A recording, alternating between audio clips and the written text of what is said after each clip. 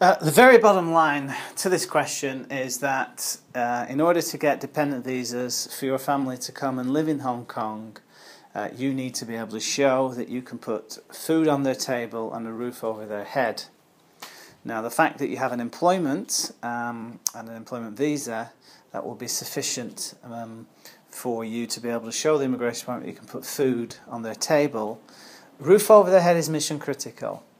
And the problem that you're facing is that because you presently have an employment visa, the expectation is that right now you are resident in Hong Kong, because usually the immigration department will not afford residence visas to people who are actually working in China, because you need visa to work in China, not in Hong Kong. However, they're cognizant of the fact that a lot of travelling goes on across the border. So in the main, they typically don't second guess what the residential arrangements are if you've got a good Hong Kong employer and your employment in Hong Kong continues. But insofar as making an application for a dependent visa goes, as an existing resident, and certainly having been here for 3 years, at the point of making your application for the dependent visa, you will need to show that you have got accommodation for your family.